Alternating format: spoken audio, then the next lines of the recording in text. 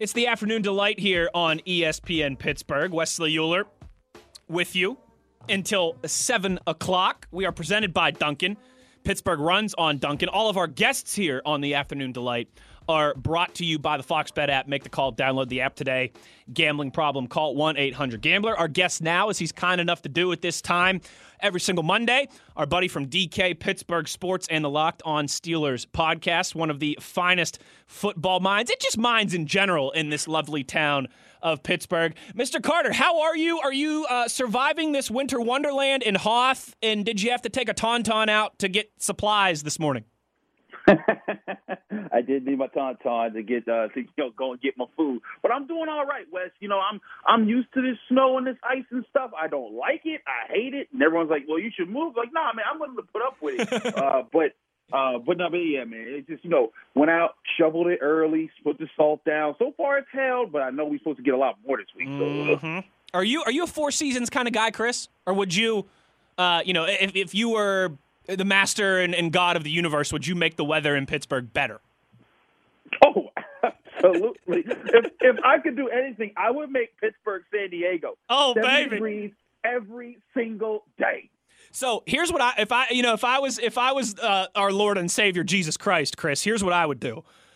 We would be like San Diego 11 months out of the year, okay? But then December, it would be like a winter wonderland the whole month. Are you with me on that? And then it'd be New Year's, it'd be midnight. We'd all wake up on New Year's Day, and it'd be back to 80 degrees and sunny. But we just get we get December, we get snow and cold and Christmas and all that in December.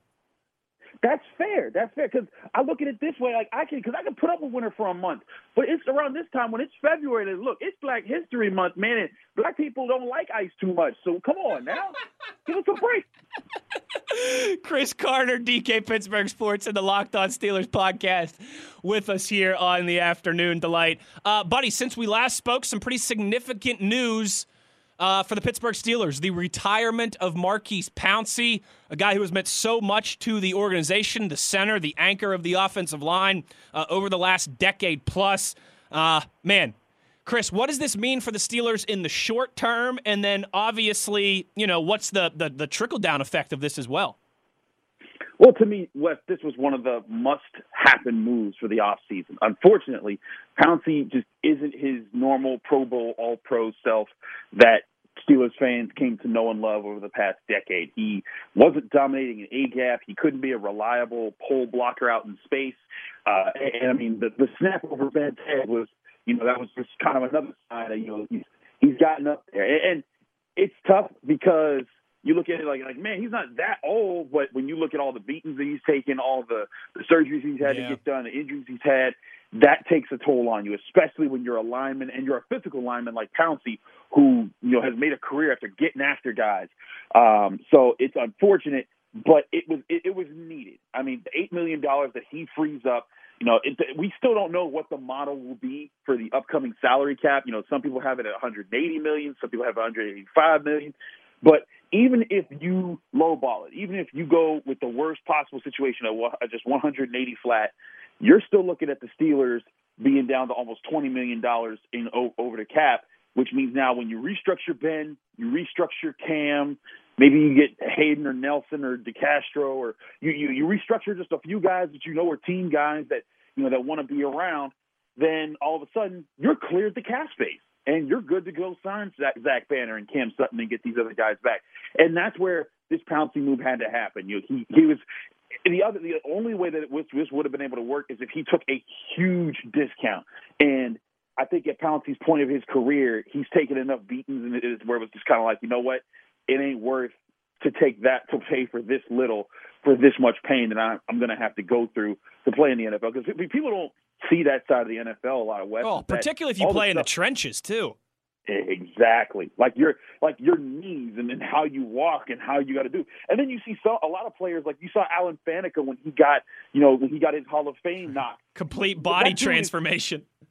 Exactly, and it happened quickly after he retired. Like he worked his way into being, to losing all that weight. Yep. All that stuff. It hurts. It sticks with you. And I think Maurkice is just like, you know what? If I can't make the money that I think I deserve to make, I'm going to stay and fight at the level of my career that I'm at. then I'm going to retire. So, I mean, blessings to him. He's a Hall of Famer for sure. But yeah, it had to happen for the Steelers. And now, if they can keep making a few more moves, they could be back in a situation where they could pay some people and keep building around this current squad. Certainly. Chris, I feel like I say this every Monday when I have you on, but more questions and more questions, but certainly we will be getting some answers here sooner rather than later, as we're about a month from the league calendar turning over to the new league year and the beginning of free agency and all those other things. Obviously, Chris, I think after a lot of us had the initial reaction to Maurkice Pouncey retiring, and my goodness, by the way, buddy, hold on real quick. Before I ask you this next question, because I'm totally doing the chasing the shiny silver object thing here, Chris, sure. if you just retired at age 31 with tens of millions of dollars in the bank like Maurkice Pouncey did, what would you do with the rest of your life?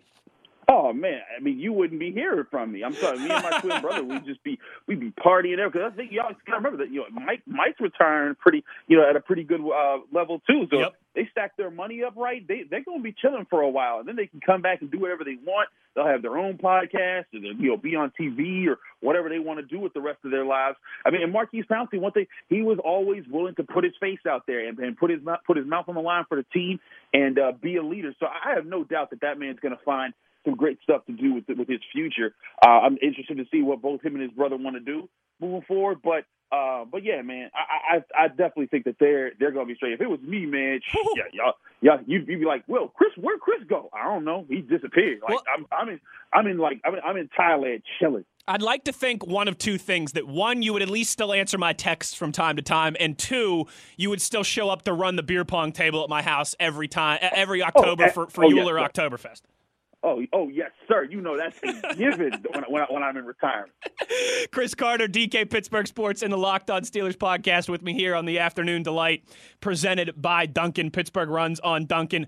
Chris, I think after, again, the initial Pouncey news broke and everyone kind of had a minute to digest that, I think the first thing people started to think was how does this relate to Ben Roethlisberger? And this feels like another thing that you and I have talked about every single Monday since the Steelers lost in Super Wildcard Weekend. As we sit here today, you think it's less likely that Ben returns? You think it's the same? It hasn't really changed? How do you evaluate what all this means for number 7? I don't think it's less likely. I know that some people want to look at it and say, well, if Pouncey's his boy, he won't be back. Juju's probably not back. They're probably. I still look at Ben thinking like, man, I don't want to go out with a loss to the Browns in the playoffs. Like, I don't want to make that like the way that I ride into the sunset. And I do think he was legit when he said, I'll play for less money. He has to understand that he can't be the reason that the Steelers sign players anymore. That was the reason that they invested at wide receiver so much over the past several years. It's the reason why they kept paying their offensive linemen to stick around and keep that group together as long as possible. It's the reason they invested to make the offense. They put Randy Fichtner at offensive coordinator. They brought in Todd Haley originally to protect Ben Roethlisberger and to say, create an offense that he'll understand and will protect him for the next decade. And then they've done all those things. They've done right by Ben Roethlisberger, and I think he recognizes that he could do right by them and play a little bit longer at a cheaper deal. And I think also you have to kind of buy into it if you're looking at this objectively. The last time the Steelers won the Super Bowl, the only time they've won the Super Bowl with him at quarterback was when the defense was running the show, and it was a balanced offense that could run the ball and pass the ball occasionally, but didn't need to light up the board. They tried to while they rebuilt the defense over this past generation, they tried to revamp the offense. They gave them the best running back in football, the best receiver in football, several really good number 2 receivers, multiple, decent backup running backs.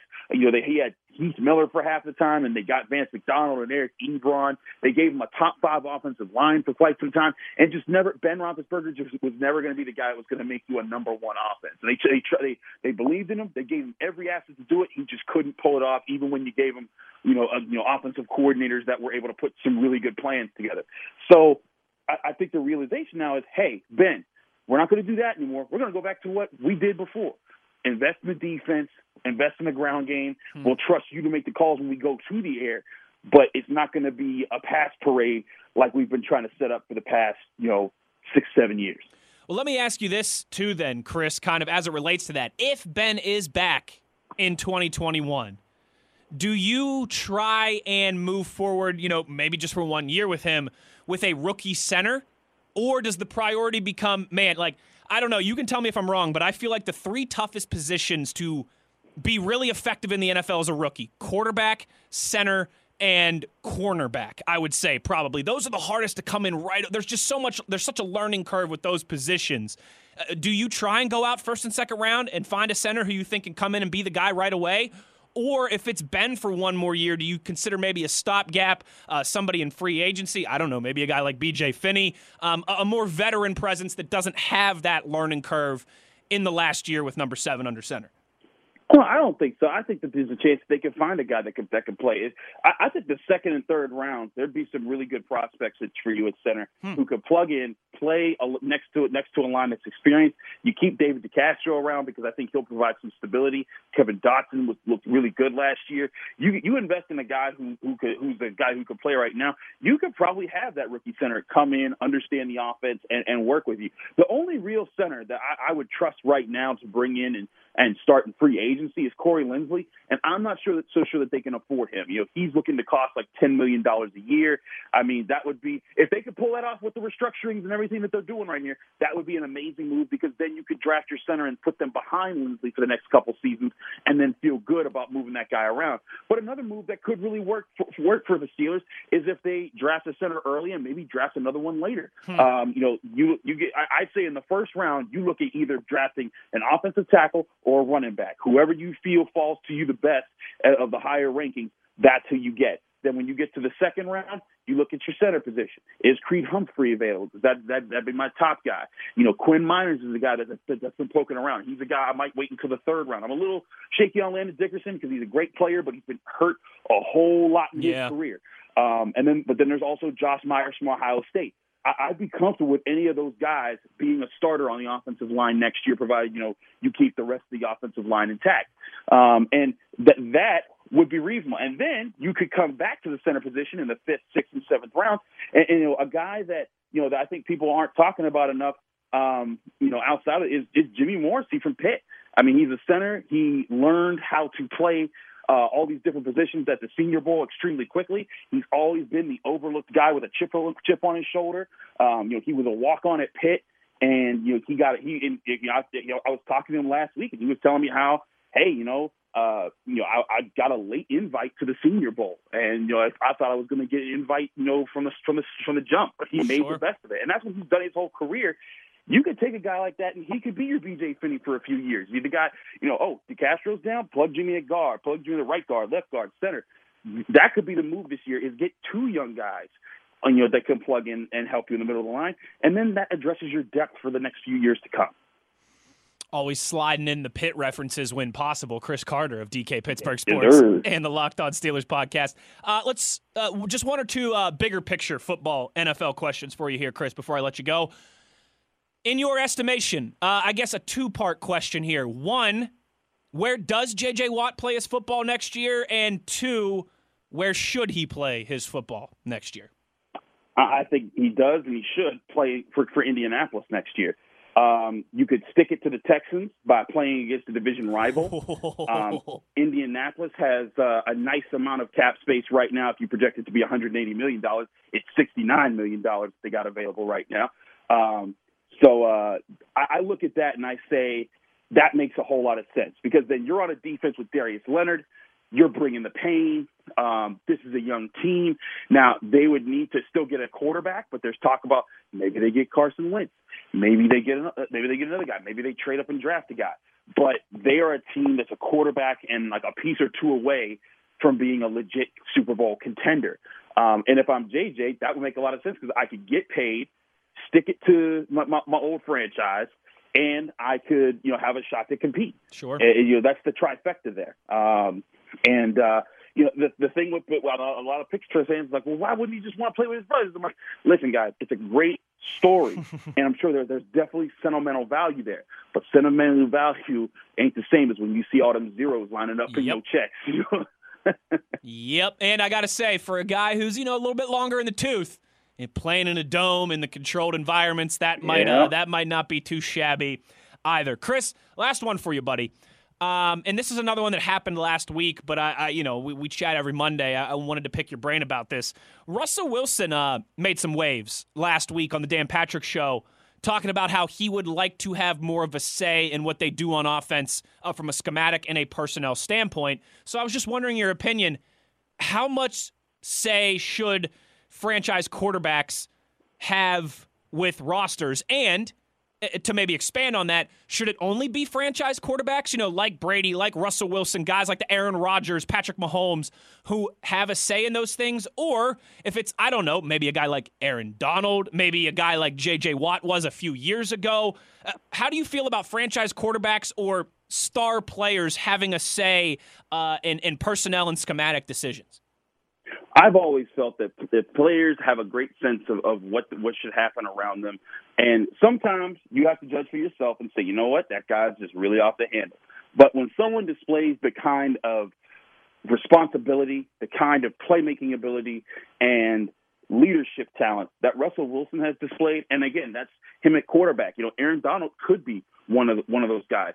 If I'm the Steelers back in like the early 2000s, if Troy Polamalu said, "Yo, I want this around me," I'd listen to Troy Polamalu. That's one of the greatest safeties to ever play, and you got him in his prime.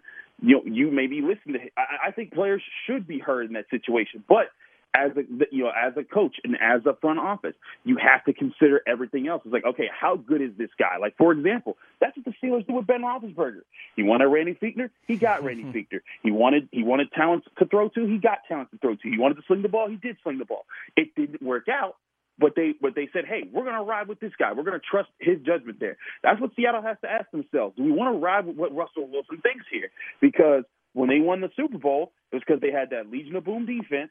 They had Marshawn Lynch, and Russell Wilson played great ball. And now he's played great ball since then, but now there ain't no great defense. There ain't no running game. and really, I mean, he's kind of – I think DK Metcalf and Tyler Lockett are good. They're very talented guys, but I think that he's more on the end of making them than I think some people want to admit. And you have to ask yourself, how much could we build this offense around what Russell wants to do? And how much would it break the team? Because to me, if I'm Seattle, I'm still trying to get that defense back, and get it to the point where it can shut people down. Man, they were really good in the second half of the season. Yeah, and if you can invest in that, that's up. But you also want to protect Russell Wilson. He was one of the most sacked quarterbacks in the league last year, and you want to be able to preserve him as long as possible when you have a franchise quarterback. So, to answer your question, I would definitely consider it.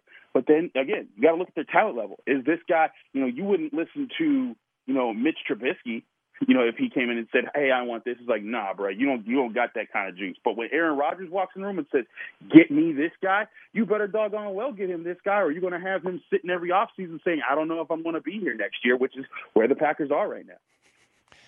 Whoo, buddy. It's always a lot to chew on and always great information from our friend of the show, friend in real life, Chris Carter. Read his work, DK Pittsburgh Sports. Listen to him here every Monday and, of course, on the Locked On Steelers podcast. I've said this before. I'll say it again. If you're a Steelers junkie and you're not subscribed to the Locked On Steelers podcast, well, then you're not a Steelers junkie. Chris, great stuff, buddy. Appreciate your time as always. We'll talk soon. Thanks so much, Wes.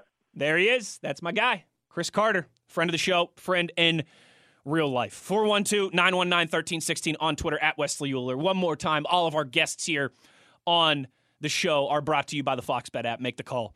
Download the app today. Gambling problem? Call 1-800-GAMBLER. And remember, you got to be 21 or older. On the other side here, I want to talk a little bit about Evgeny Malkin and Chris Letang, two of the most polarizing Penguins at the moment. I'm Wesley Euler. This is the Afternoon Delight presented by Dunkin'. Pittsburgh runs on Dunkin' on ESPN Pittsburgh.